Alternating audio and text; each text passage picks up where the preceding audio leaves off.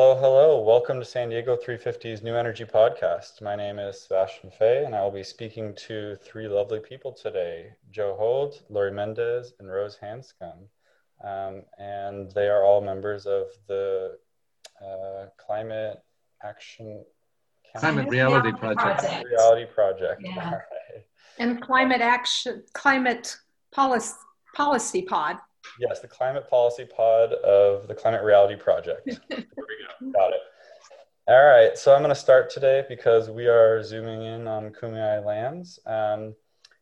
And I want to just give a land acknowledgement. They are people whose traditional lifeways intertwine with a worldview of earth and sky in a community of living beings. This land is part of a relationship that has nourished, healed, protected, and embraced the Kumeyaay people to the present day.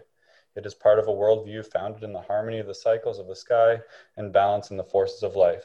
It is important for us to pay our respects for the past, present, and future generations of Kumeyaay people. So, again, welcome to New Energy Podcast. And I just want to start, I'll go with you, Joe, first. You just start with a brief background about yourself and your journey so far, so the audience can learn a little bit about you and have some context for this conversation. Sure. I operated a small business for decades, traveling the world, consulting and lecturing. And in 2018, attended the climate reality training with Al Gore and got vitally interested in the climate challenges. Have since joined both 350 and the San Diego Green New Deal Alliance, where I co-lead the Transforming Political Power committee. Rose, you? Hi, I'm Rose Hanscom. I'm retired from Francis Parker School. And for years, I taught chemistry and biology and environmental science. I taught environmental science for the last 10 years.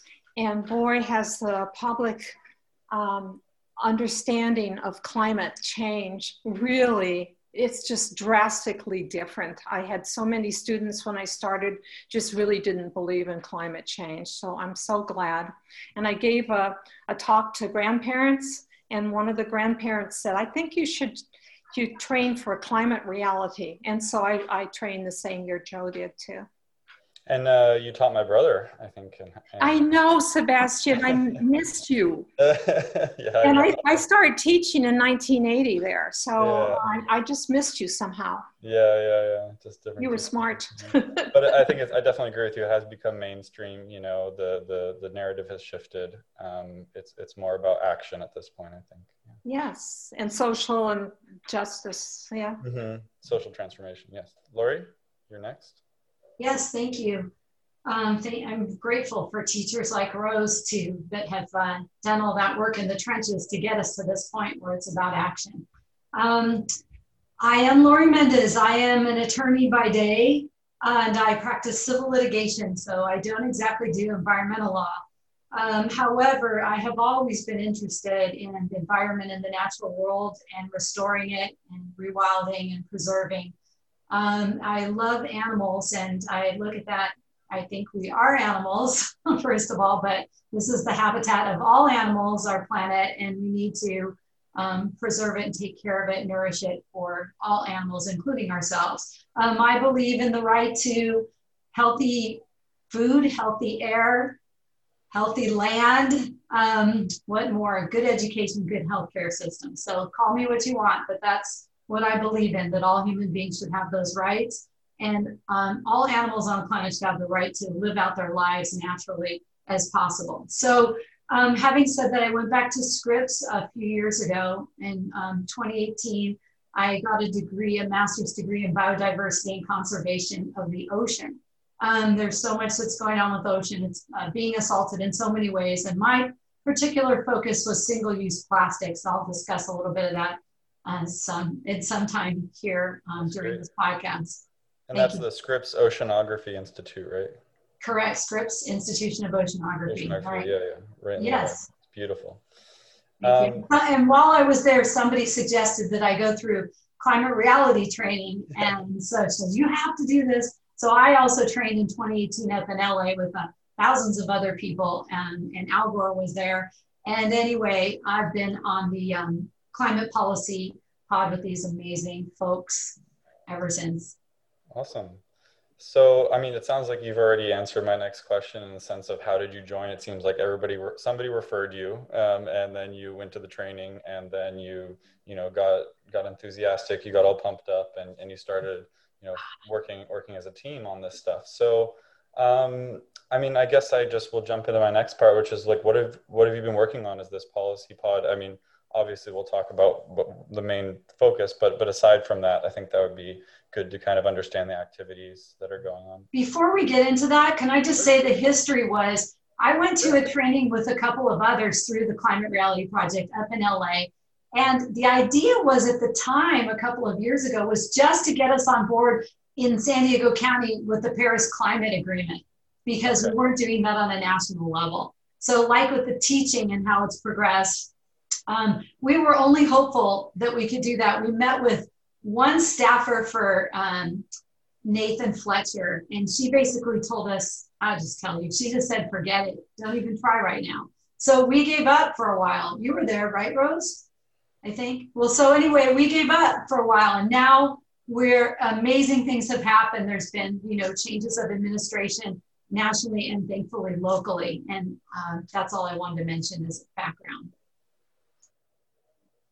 Great, yeah, I appreciate that. And you don't need to mute yourself in this conversation. Okay, thank you. Don't worry about that. So yeah, I guess just anything further on how the team works, how often you meet, you know, what are you working on, Joe? Right now we're meeting about twice a month, and the San Diego chapter of the Climate Reality Project was reorganized recently, and following that, we started working on the letter to the city of San Diego for their CAP update. We have begun working on a letter to the county and just have a draft document for the county focused on not only the topics that we address in the San Diego letter, but deepening the analysis of superpower, which is a topic that I think is extraordinarily important, and we'd love the county to take on, possibly the city also. It's not really being addressed or spoken about much in the county yet, but we hope to change that. Explain, what is this superpower you speak of? Well, the idea is based on some modeling done by an organization called Rethink X, based at Stanford, with Stanford people. The model suggests that we can invest a modest amount of money to not only replace all of our carbon fuels with renewable energy, but for a small increment, more than double the amount of energy that's produced in the county and the state, and basically drive the marginal cost of energy down close to zero. The current model says that we can get down to 1.2 to 1.8 cents, that range, per kilowatt hour to produce clean energy, whereas SDG&E charges 35 cents to consumers. Right. So we're talking about a dramatic change. And the moment you have large quantities of excess marginally is near zero marginal cost energy, there are all kinds of business opportunities and new processes that can be imagined and take place that will attract business to the county and create a large number of jobs, and B, help us deal with the emissions that are driving the climate problem. Okay, so I just want to break this down so our listeners and everybody can understand a little better, just kind of in more simple jargon, basically. So from what I understand, the Climate Action Plan was implemented by the city in 2015. That was, the city set some goals of where they wanted to go, right? And they wanted to get to the 100% renewable energy and, reduce our greenhouse gas emissions drastically, if not completely. And so basically part of and the problem is they set the goal, and then how do you get there, right? And that's Right. what the plan is all about. And that's kind of where your team is stepping in and saying, we've done this analysis, we've looked at all the different sectors of emissions, and these are the levers you should pull to get there and how to get there quickly. And you're saying this like superpower of like, you generate all this renewable energy very cheaply, you offset, you get rid of all the fossil fuels, then you actually get into this kind of abundant state rather than a scarcity state. And, you know, you can have a lot more prosperity for everybody basically, and be cleaner doing it, right? Exactly right. And net zero energy generation is one of 7 levers that we've identified in our report to the city. Yeah, so let's dive into that, because I really want to, let's break it down. Let's start from the top here. So I know the beginning of the plan is transportation focused, which I know plenty of people in the climate movement understand. It's like 50% of San Diego's emissions, I guess 53%.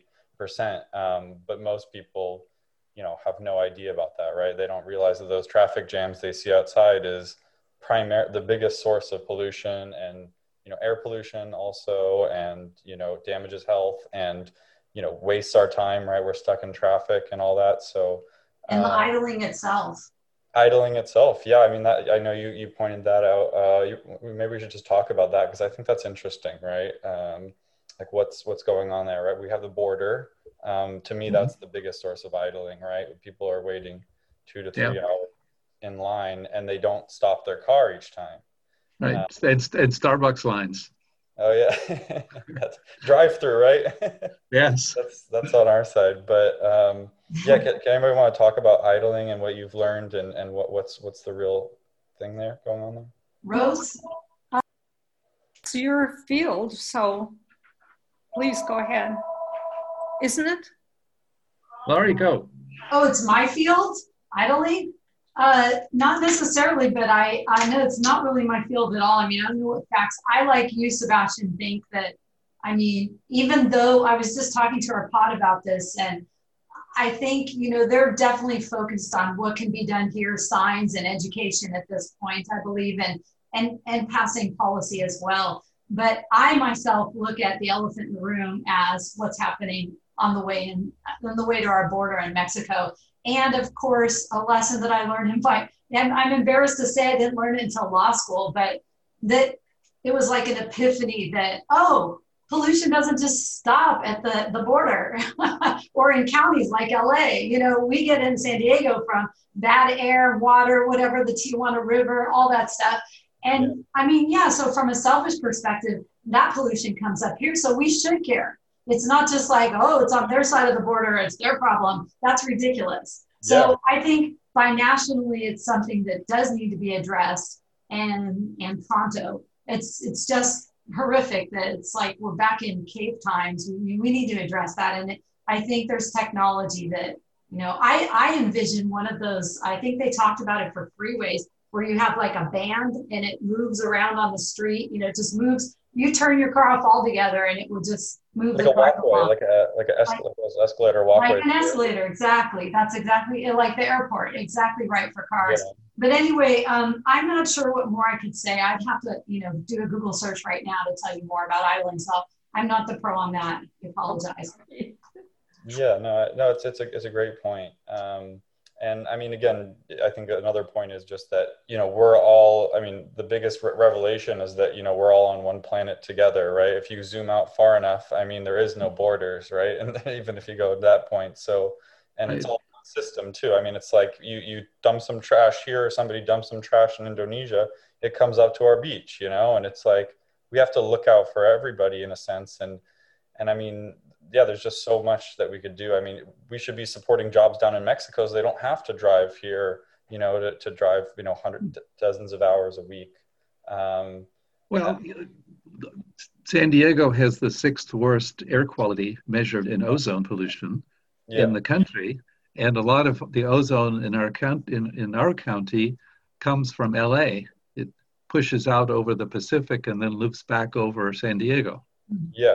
And Mexico and China, Southeast Asia, what have you, it all comes it, like you said, what is it, if I'm saying it right, everything is, affects everything. Everything affects everything, right?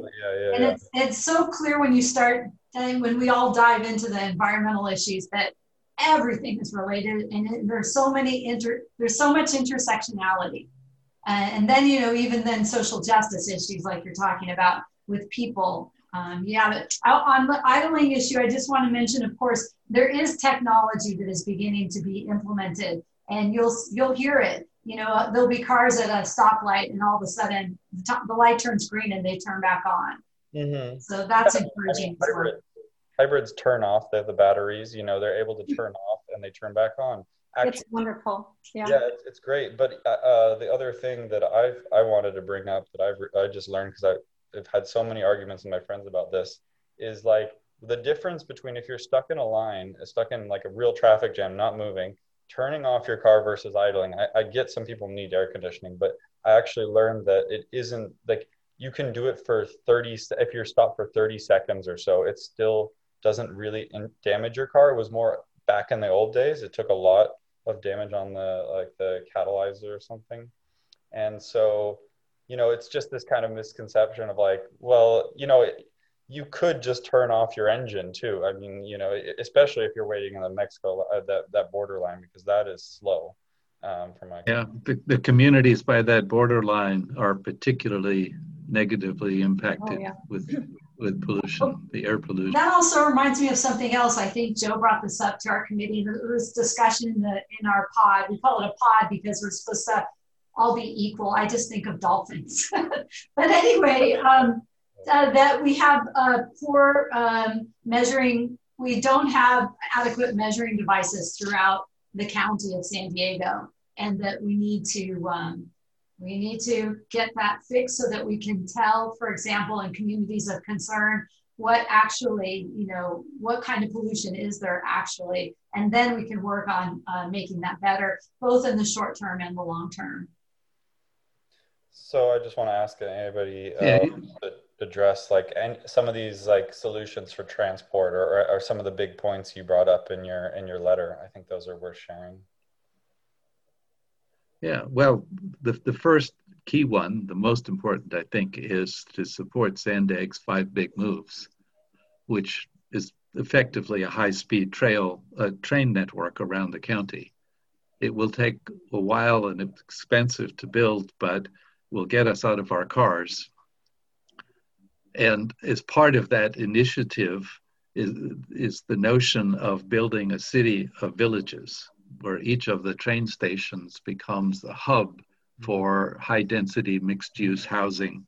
And I like the way Portland, Oregon phrases it. They talk about 20-minute neighborhoods, meaning that within a 20-minute walk or bicycle ride, you can do 95% of everything you want to do in life.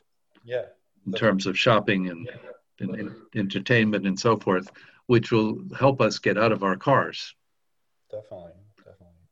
Yeah. Lori and I were talking earlier, and one of the stunning statistics about cars is that all of our cars basically sit idle about 90% of the time. Right. Yeah.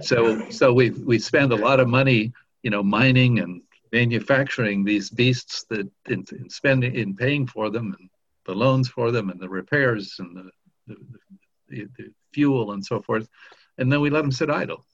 Yeah. It's a very inefficient way of running using the planet's resources.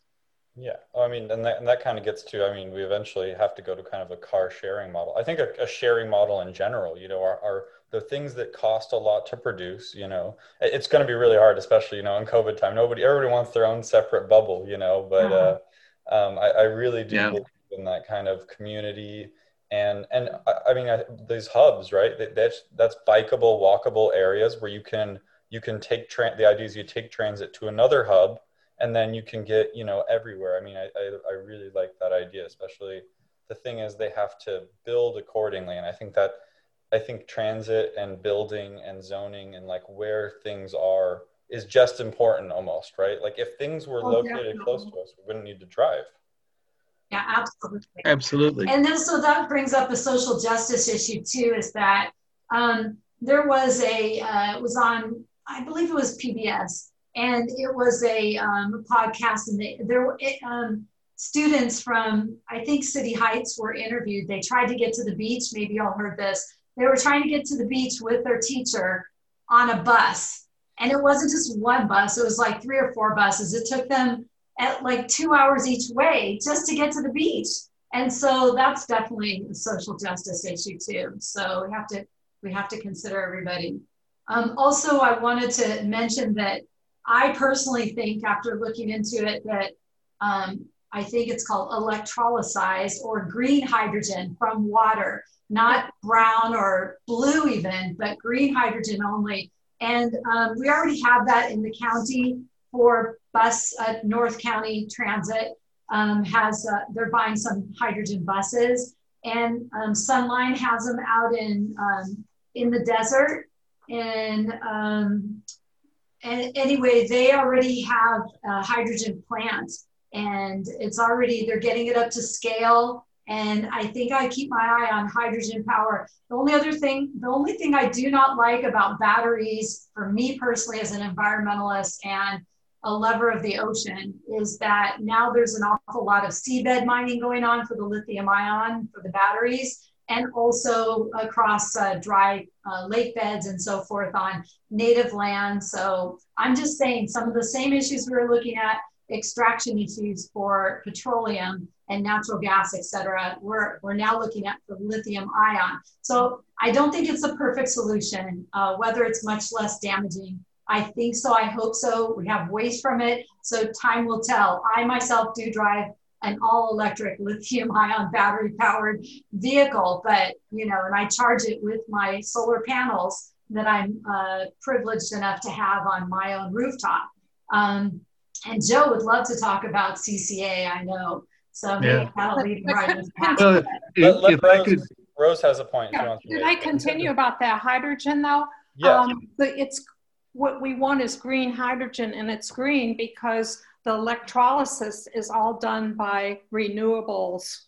Yep. And so that's great. And then hydrogen itself can carry the power, can carry the electricity. So right. It really cuts down on batteries. Those hydrogen cars are light, and especially for trucks. So if you had trucks to sit and had to do the same thing, they'd have to have a lot of batteries, but the hydrogen cars are really wonderful.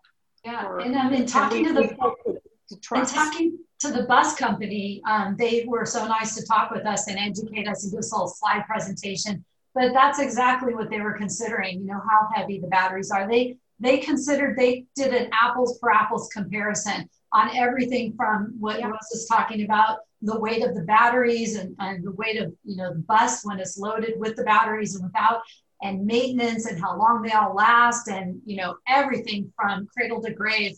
It's fascinating, actually. And though they are working, though, they are optimistic that they will be able to get this up to scale. This is a Sunline, right? The one in like Palm Springs up down to like Salton Sea area, right?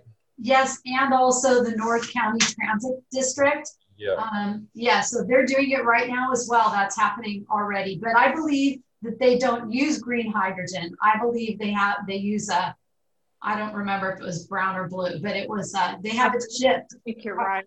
Yeah, they have it shipped. So eventually they want to use renewables and get to the point where they're green. And, they're all mandated to do this by the state air board. They're not just doing it because, they just think it's the right thing to do, but that too, I guess. They say they are, and I believe they are, but also they're being mandated to cut their emissions. So they have to look for novel ways, and they're just looking for the bottom line, best way, in the short and long run.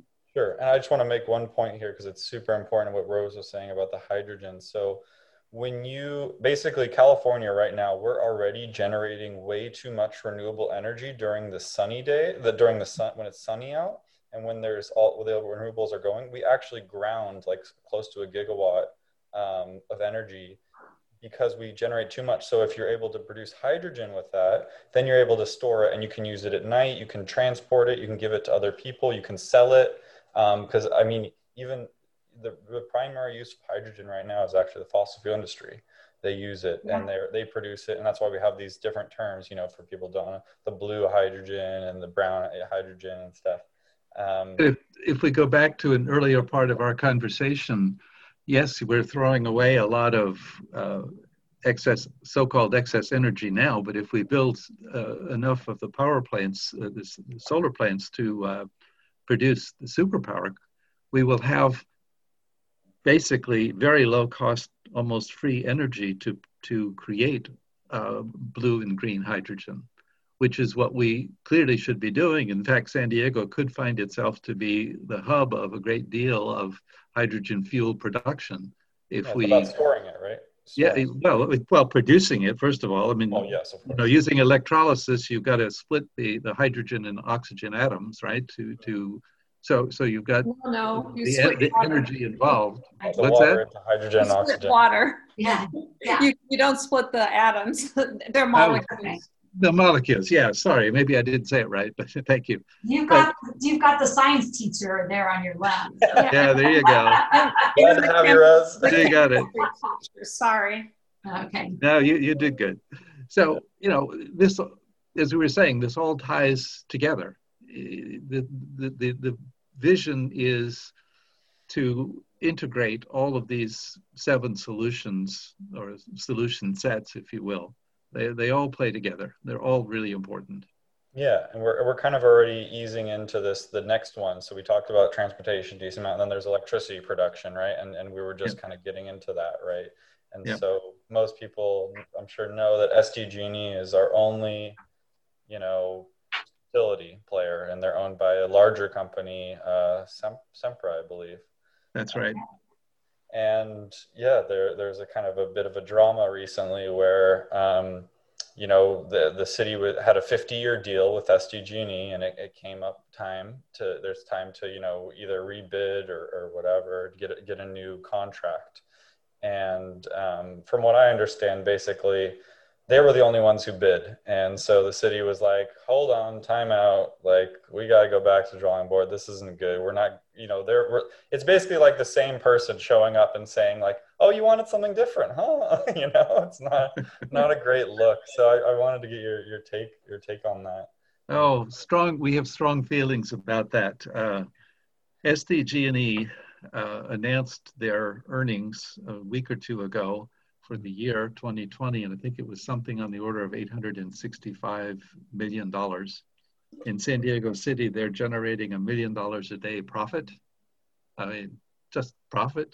Imagine if we shift to public power, and the public power company works with perhaps the county to site some solar farms and generates the superpower that we're talking about. That $1 million a day can be distributed around the city, however the city ends up choosing to use that. I mean, I have nothing against SDG&E. Their employees could just move over and work for a different company, and the $1 million a day or so will flow to the residents of the city, which to me makes just a ton of sense. Yeah. And you know, the stockholders of SDG&E are probably nice people, but they can go get their profits elsewhere, in my view. I agree. I'm sorry, did you all see that commercial that they did with the little kids standing in line for the ice cream truck? And then some solar purchaser, you know, a home solar owner comes and like knocks over the ice cream cone of the kid. And that's like, you know, the evil homeowner with the solar. It was so funny because they wanted to charge some, what is it, the feed-in tariff, Joe? Right? Yeah, and so they didn't want to be paying the homeowners, the greedy homeowners who would take away, you know, their ice cream, the rest of the ratepayers' ice cream. Oh, that's terrible. Yeah. Yeah, tying this a little bit to the environmental justice story. Yeah. It's really clear, in my mind anyway, that we should encourage people in communities of concern to design their own power solutions, their own energy generation solutions, and that they should include solar and batteries so they have backup and can operate without being on the network. And when they have excess energy, have the opportunity, this is the feed-in tariff story, to feed that, to provide that energy into the grid and to be compensated for it at retail level at prices, not at wholesale prices. SDG&E wants, of course, to pay wholesale prices, but if they pay retail prices, the people who own, they get the profit and can build their wealth. They reduce their energy costs and they build their wealth, which just makes tons of sense. Yeah, it'd be really great. Yeah. You just need to force SDG&E to actually do it, right? And you need basically, but the idea is you're creating microgrids in these communities, and then you're having the CCA, this community choice energy, or CC, community choice aggregator. Aggregator, yes, yeah, right. And then that would allow them to negotiate on their own, right? That's the whole idea of this program. Yeah. Gainesville, Florida, as a city, decided that they would pay 32 cents per kilowatt to homeowners who had excess energy on their homes, And that 32 cents is, of course, dramatically more than it costs to produce the energy with solar in your home. And as a result, lenders are quite willing to lend with nothing down. They don't care about credit scores because they're going to be paid back from the money that's associated with the power bill. It just has enormous benefits for citizens, and solar exploded in Gainesville. As soon as anybody could get it, no significant. In fact, their costs of energy went down. I mean, why wouldn't you do that? Right. No, I mean, it's just you got to get it started. So let's jump to the next one, because I think that was a great overview. I know you talk about nature and land use, right? So every year we're destroying our land, and that in and of itself, takes away, it costs our planet in terms of carbon, and the destruction of that land, right? It's no longer a carbon sink. It gets exhumed as it gets destroyed, and also our water use, right? That's also well, if you look at the land use, I mean, one of the major challenges that we have is biodiversity loss. Right. Elizabeth Kolbert won the Pulitzer Prize for a book titled The Sixth Extinction. We're losing 100 species a day, on the planet. We clearly need to reserve, probably ideally half, but I've been reading recently, some people are talking about 30% of the land for non-human beings. San Diego County has the most biodiverse county in the country of the 3,000 counties. We have vast numbers, thousands of, I think it's 3,000 different plants, living in the valleys and, the various eco niches that we have in the county, as well as, of course, bobcats and lots of other wonderful beings. We should be nurturing that and making space for them to share our space with us. Rose, I want to ask you, I mean, you're the teacher, and I want to know, what do you think, like rewilding, right? We need to rewild, we need to leave nature alone, right? Yes, we need, first of all, before we talk about rewilding, we just should not build in wilderness areas. It just does not make sense. We talked about the importance of having people in a concentrated way to prevent the transport, I can talk, the greenhouse gases so much. But in moving out to these areas, and unfortunately, around San Marcos, there's a lot of the country that isn't used.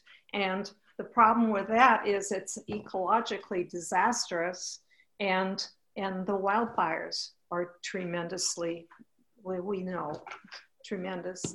And then about the rewilding, yes, we need a lot of green areas in our municipal parks. And the trees are a wonderful carbon sink, with the photosynthesis, they're taking in carbon dioxide, they're purifying water. And they're preventing erosion. They're just, it's wonderful. And I think we also feel very strongly that we need to increase our wetlands, because that's where our carbon can really get trapped. Right, so the most efficient carbon sinks, way better than even a forest. Way, way better than forest.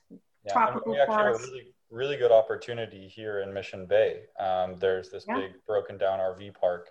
And I know the Audubon's, the Bird Society basically has been pushing to get that, 60 plus acres of marshland rebuilt. And I think that's a really worthy cause that I think everybody should support if they want, to have, more nature, more parks and directly in the middle heart of San Diego. So I totally agree with you. I think we have to just start, and people will love it. I think they really will. Like, it's such a better use than a strip mall or a car dealership, Yes. Yeah. Yeah, and then anybody want to talk about water? Because I know I've got a river flowing my back, but the river, it gives us the majority of our water. I know you pointed that out in your letter. So if anybody wants to talk about that, I'd be really interested. I think it's really valuable. Well, I could start. 80% of San Diego's water comes from outside the county, 70% approximately from the Colorado River, 10% or 11% from the Sacramento River Delta. 19% of all of the energy used in California goes to moving, transporting, heating, and purifying water. I mean, it's absolutely stunning what we do. We are clearly in a place of drought, and it's going to get worse, so the climate models say. The snowpack in the Sierra and the Rocky Mountains is down significantly. The flow in the Colorado River is down 20% from 50 years ago, and is projected to be down another 20% by mid-century. So we have some beautiful programs. Pure Water San Diego that proposes to have 35%, maybe I've even heard maybe as much as 50% recycled water in the county by 2035 or so. Rebranded toilets from toilet to tap to pure water. Yeah. To tap. Yeah, there you go. They don't call it that anymore. Right. I can remember seeing in the Union Tribune and no more. I'm sorry to interrupt, Joe. I just have. Oh, it's okay. It's fine. We clearly have huge opportunities to do rainwater capture, to improve our infrastructure in that area. Huge opportunities to do more conservation and in recycling of our water. And the desal that you were talking about. Yeah, all of those are good programs, but at the end of the day, if we did everything we could with all of the conservation and recycling programs, we're still going to be importing lots of water. So my personal view is we should pick a time and, let's say arbitrarily for the moment, 2070, to be 100% independent of any other sources of water, which means we have to do desal. We clearly know how to do that really well. We're doing it in Carlsbad, brilliantly. And if we get to be 100% self-reliant with respect to water locally used within the county, we will be able to relieve the use of the Colorado River that we're tapping into right now so heavily. And there's no doubt in my mind that Las Vegas and Phoenix and the farmers in the Imperial Valley will be able to benefit from that water. In 2014, there was a law passed in California to limit groundwater extraction for agriculture. And there's a possibility right now that Kern County, one of the most farm productive counties in our Central Valley, will have to fallow 1/3 of its growing area, about 1 million acres, because there's not enough water, not enough groundwater to keep growing food in the valley. And so if we didn't import that water to San Diego, it could presumably be used for farming and for food production. So we are blessed with a coast. We should use it. We should use it.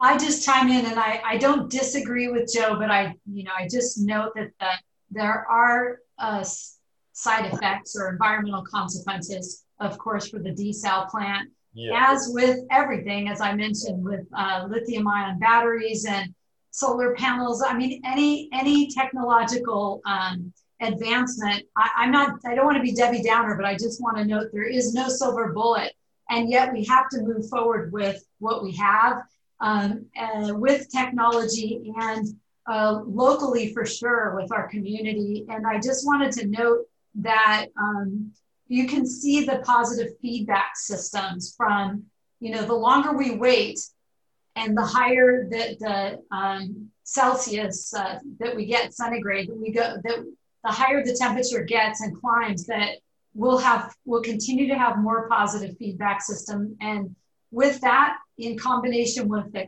carrying capacity of humans on our planet, and our need to just feed ourselves and house ourselves and transport ourselves, et cetera. I mean, the situation becomes more dire. So it's critical, in my opinion, that whatever we do it post haste, and we get moving as quickly as possible to implement whatever policies we need to make these things happen, and using the best available science that we have, the best technologies, and our best knowledge about carbon sinks and how to use those to sequester carbon the best that we can right now. We have to get started. Yeah, I mean, we have so many solutions. I mean, clearly you've brought so many solutions to the table, and they all are out there. And I just want to say that, well, first of all, we're going to have to make tough choices, and the sooner we can act on it, the more we can avoid, the more damage we can, because we're already on this catastrophic course. I mean, there's no doubt about that. But I do want to push back a little bit on the lithium thing, because I do believe that problem is so actually lithium is not the main component of these batteries. It's actually a combination of other rare earth metals like nickel, and they've also been able to use iron.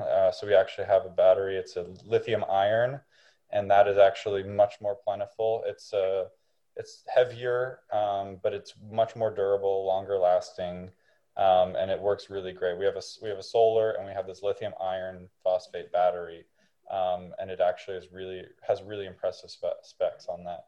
And the thing about lithium, because I saw the Tesla, Elon Musk's the battery day they had, so they've actually secured enough lithium to produce enough batteries to replace the entire US car fleet and possibly the world. So lithium is actually really abundant.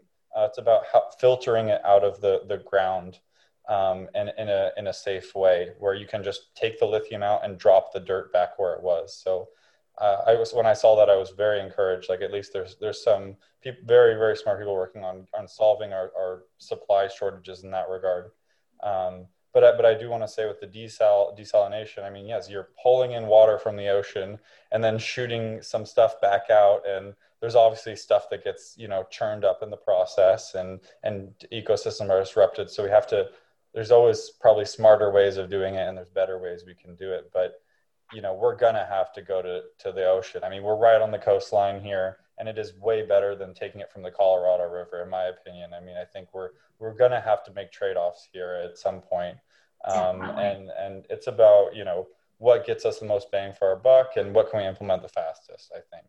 So just kind of want to set the tone with that a little bit. So yeah, I mean, in my mind, we set this, all these governments even the Paris Climate Accord, right? We set this goal, and we are not meeting it at all. We are not keeping pace at all. Our emissions are going up, I think, already since COVID, began. Like, this year, we're already on an upwards trajectory. And yeah, we really need, as citizens, we need to hold our governments and officials to account to this, because we're not moving in the right direction quickly enough. I mean, I think that's the point. I just want to ask, do you agree? And what do you think, Agree 100%. December of 2020, emissions were 2% higher than they were the prior year, even though we were still in COVID. time, right? There have been reports in the last week or two from the UN that, you know, we're nowhere near where we have to be. In fact, I attended a lecture by David Victor, a professor at UCSD, who was one of the authors of the IPCC report in 2018. Mm-hmm. He walked in and threw his books down on the lectern, and he said, "There's no way in hell we're going to stay below 2 degrees." Mm-hmm. And then he went on to explain that, and I mean, he was frustrated and angry and all of that. One of the dilemmas in this sense is there have been articles in the San Diego Union recently about the city using bogus data to say they've made progress and so forth. Mm-hmm. You know, the core question is, if we can't measure it, how do we know that we're managing this problem well? And that's another one of the topics from our report that is worth a few moments of discussion. Yeah, definitely. We've come across Project Vulcan and Project Hestia. Mm-hmm. From Vulcan's been going on for 15 years. Research. It's sponsored by the National Institute of Standards and Technology and NASA. Headed by a professor at Northern Arizona University, and we hope to have him soon giving a lecture in the county, you know, via Zoom for all of us who are interested in what they're doing, and do it in conjunction with USD, professor who's been involved in EPIC, the group that measures emissions for the county and city of San Diego and others. And we hope to have them together presenting on the state of the art. But I've looked at some of the Vulcan output, and hopefully we'll get that output for San Diego County very soon. But Vulcan identifies emissions on a per kilometer basis for the whole country. That data is available now. In Hestia, which is not available for San Diego County yet, it is in some other places in the country, but can actually identify emissions for individual buildings. If we put these... Can it total it up? Can it tell you? It can tell you how much and where it's coming from. And it's CO2 emissions, right? Of course. Not all of the emission types, but CO2 is a good place to start. If we get that data, we can identify exactly where the worst offenders are, and now we have the tools to say, you know, go deal with those emissions. There'll always be a worse, but we can keep working that to reduce, you know, to go after the big offenders, so to speak. Could you potentially see methane leaks? Because I know that's a huge problem. Yes, it does do that. It does, yeah. And there are like 4 million either oil or gas wells around the country that are candidates for leaking, and many of them are, you know. Can I ask one more question? Because I read about this. Is actually like Al Gore is funding this project too. It's like a data one where it's global and it's able to track the emissions, like you know, similar to how you're talking about. Have any of you heard of that? I mean, I don't have it off the top of my head, but I don't know about it. Okay. Lori, do you? I'll need to do my research on that one. Let us know, Sebastian, but we'll look too. Yeah. We're always looking things up. No, I think it's called, I'm just Googling right now, Climate Trace. Yes, the TRACE program, exactly. Climate Trace. So that's something that's on the books that should be coming up. Again, I think it's so, if you can't track, you can't measure progress. If you don't distribute that power for people to observe it on their own, how can they hold them accountable? You know, you know, we could just, it's like the Dieselgate thing. Like, you didn't know your emissions were bad till you know, they're like, oops, we changed the computer, so it said something different. Sorry. It's ridiculous. So awesome. This has been really, really great conversation. I really enjoyed all your points and everything. I just want to, you know, we're going to wrap up, and I want to ask all three of you one question, and that is, what are you grateful for? I'm grateful. I'm grateful most of all. I'm the nature girl, the tree lover. I just love I love nature. I love the plants and the animals. And once in class, we did a brain test, and one of my students said, "Now, spiritual, does it mean that you believe in God?" And I said, that's a personal choice, but for me, I have spiritual feelings when I'm out in nature. And so that's what I'm most grateful for. Well, you also love vegetables because you got the periodic table of vegetables behind you.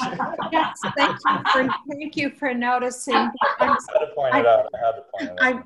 And not that many people notice that, so good for you, Sebastian. Where were you when I was teaching chemistry? Oh man, I got your brother anyway. Yes, I was in bio class. The other Johnson, Mr. Johnson. Oh yes, my good friend. Yeah. Yes, lovely guy. Well, thank you very much. That's what I'm grateful for. What are you grateful for, Lori? Most grateful. First, I guess I should say not taking for granted my health and the health of my family and those that are close to me. I am grateful for, I guess, my awareness or coming of awareness, starting to be aware of issues that were all around me all the time. I guess I'm referring to BIPOC issues, things I didn't really understand before. And I'm grateful for the beautiful place where we live, and I could go on. There's a lot to be grateful for. Vaccines coming, and the end of COVID, I hope. But yes, and thank you so much for having me, Sebastian. Thank you, Sebastian. Yeah, definitely. Joe? Oh, I'd say in the context of our discussion today, I'm grateful for all of my friends that are engaged in this challenge with us. We're doing this together, and it's just wonderful to be able to share the challenge and the fun and the research and the building relationships based on that. I'll second that. I mean, just the opportunity. I think for me, it's the opportunity to transform how we live our lives. Like I want, by the time I'm 10, 20 years from now, I want to have a totally different society where our values are different, where what we cherish is different. I think, again, nature to me and respecting nature and being in nature, hiking is one of the most beautiful experiences we can really just have in our life. I think it is my church. It is my, it is sacred. I think we need to bring back what is sacred, what is valuable from it being God or in the sky, and bring it back to like what we see around us. So I love that. Yeah. I wish that for you, Sebastian. In 20, 30 years, I wish a beautifully restored natural planet that's in balance for you and your generation and the generations to come. Thank you. Well said. Well said. Yes. Love it. All right. Well, thank you so much. And thank you, Sebastian. And we'll hope to have you again when the city gets back to you, right? We look forward to it, Sebastian. Thank you so much. Thank you very much. Bye-bye. You will. Bye, Rose. Bye, Lori. Bye.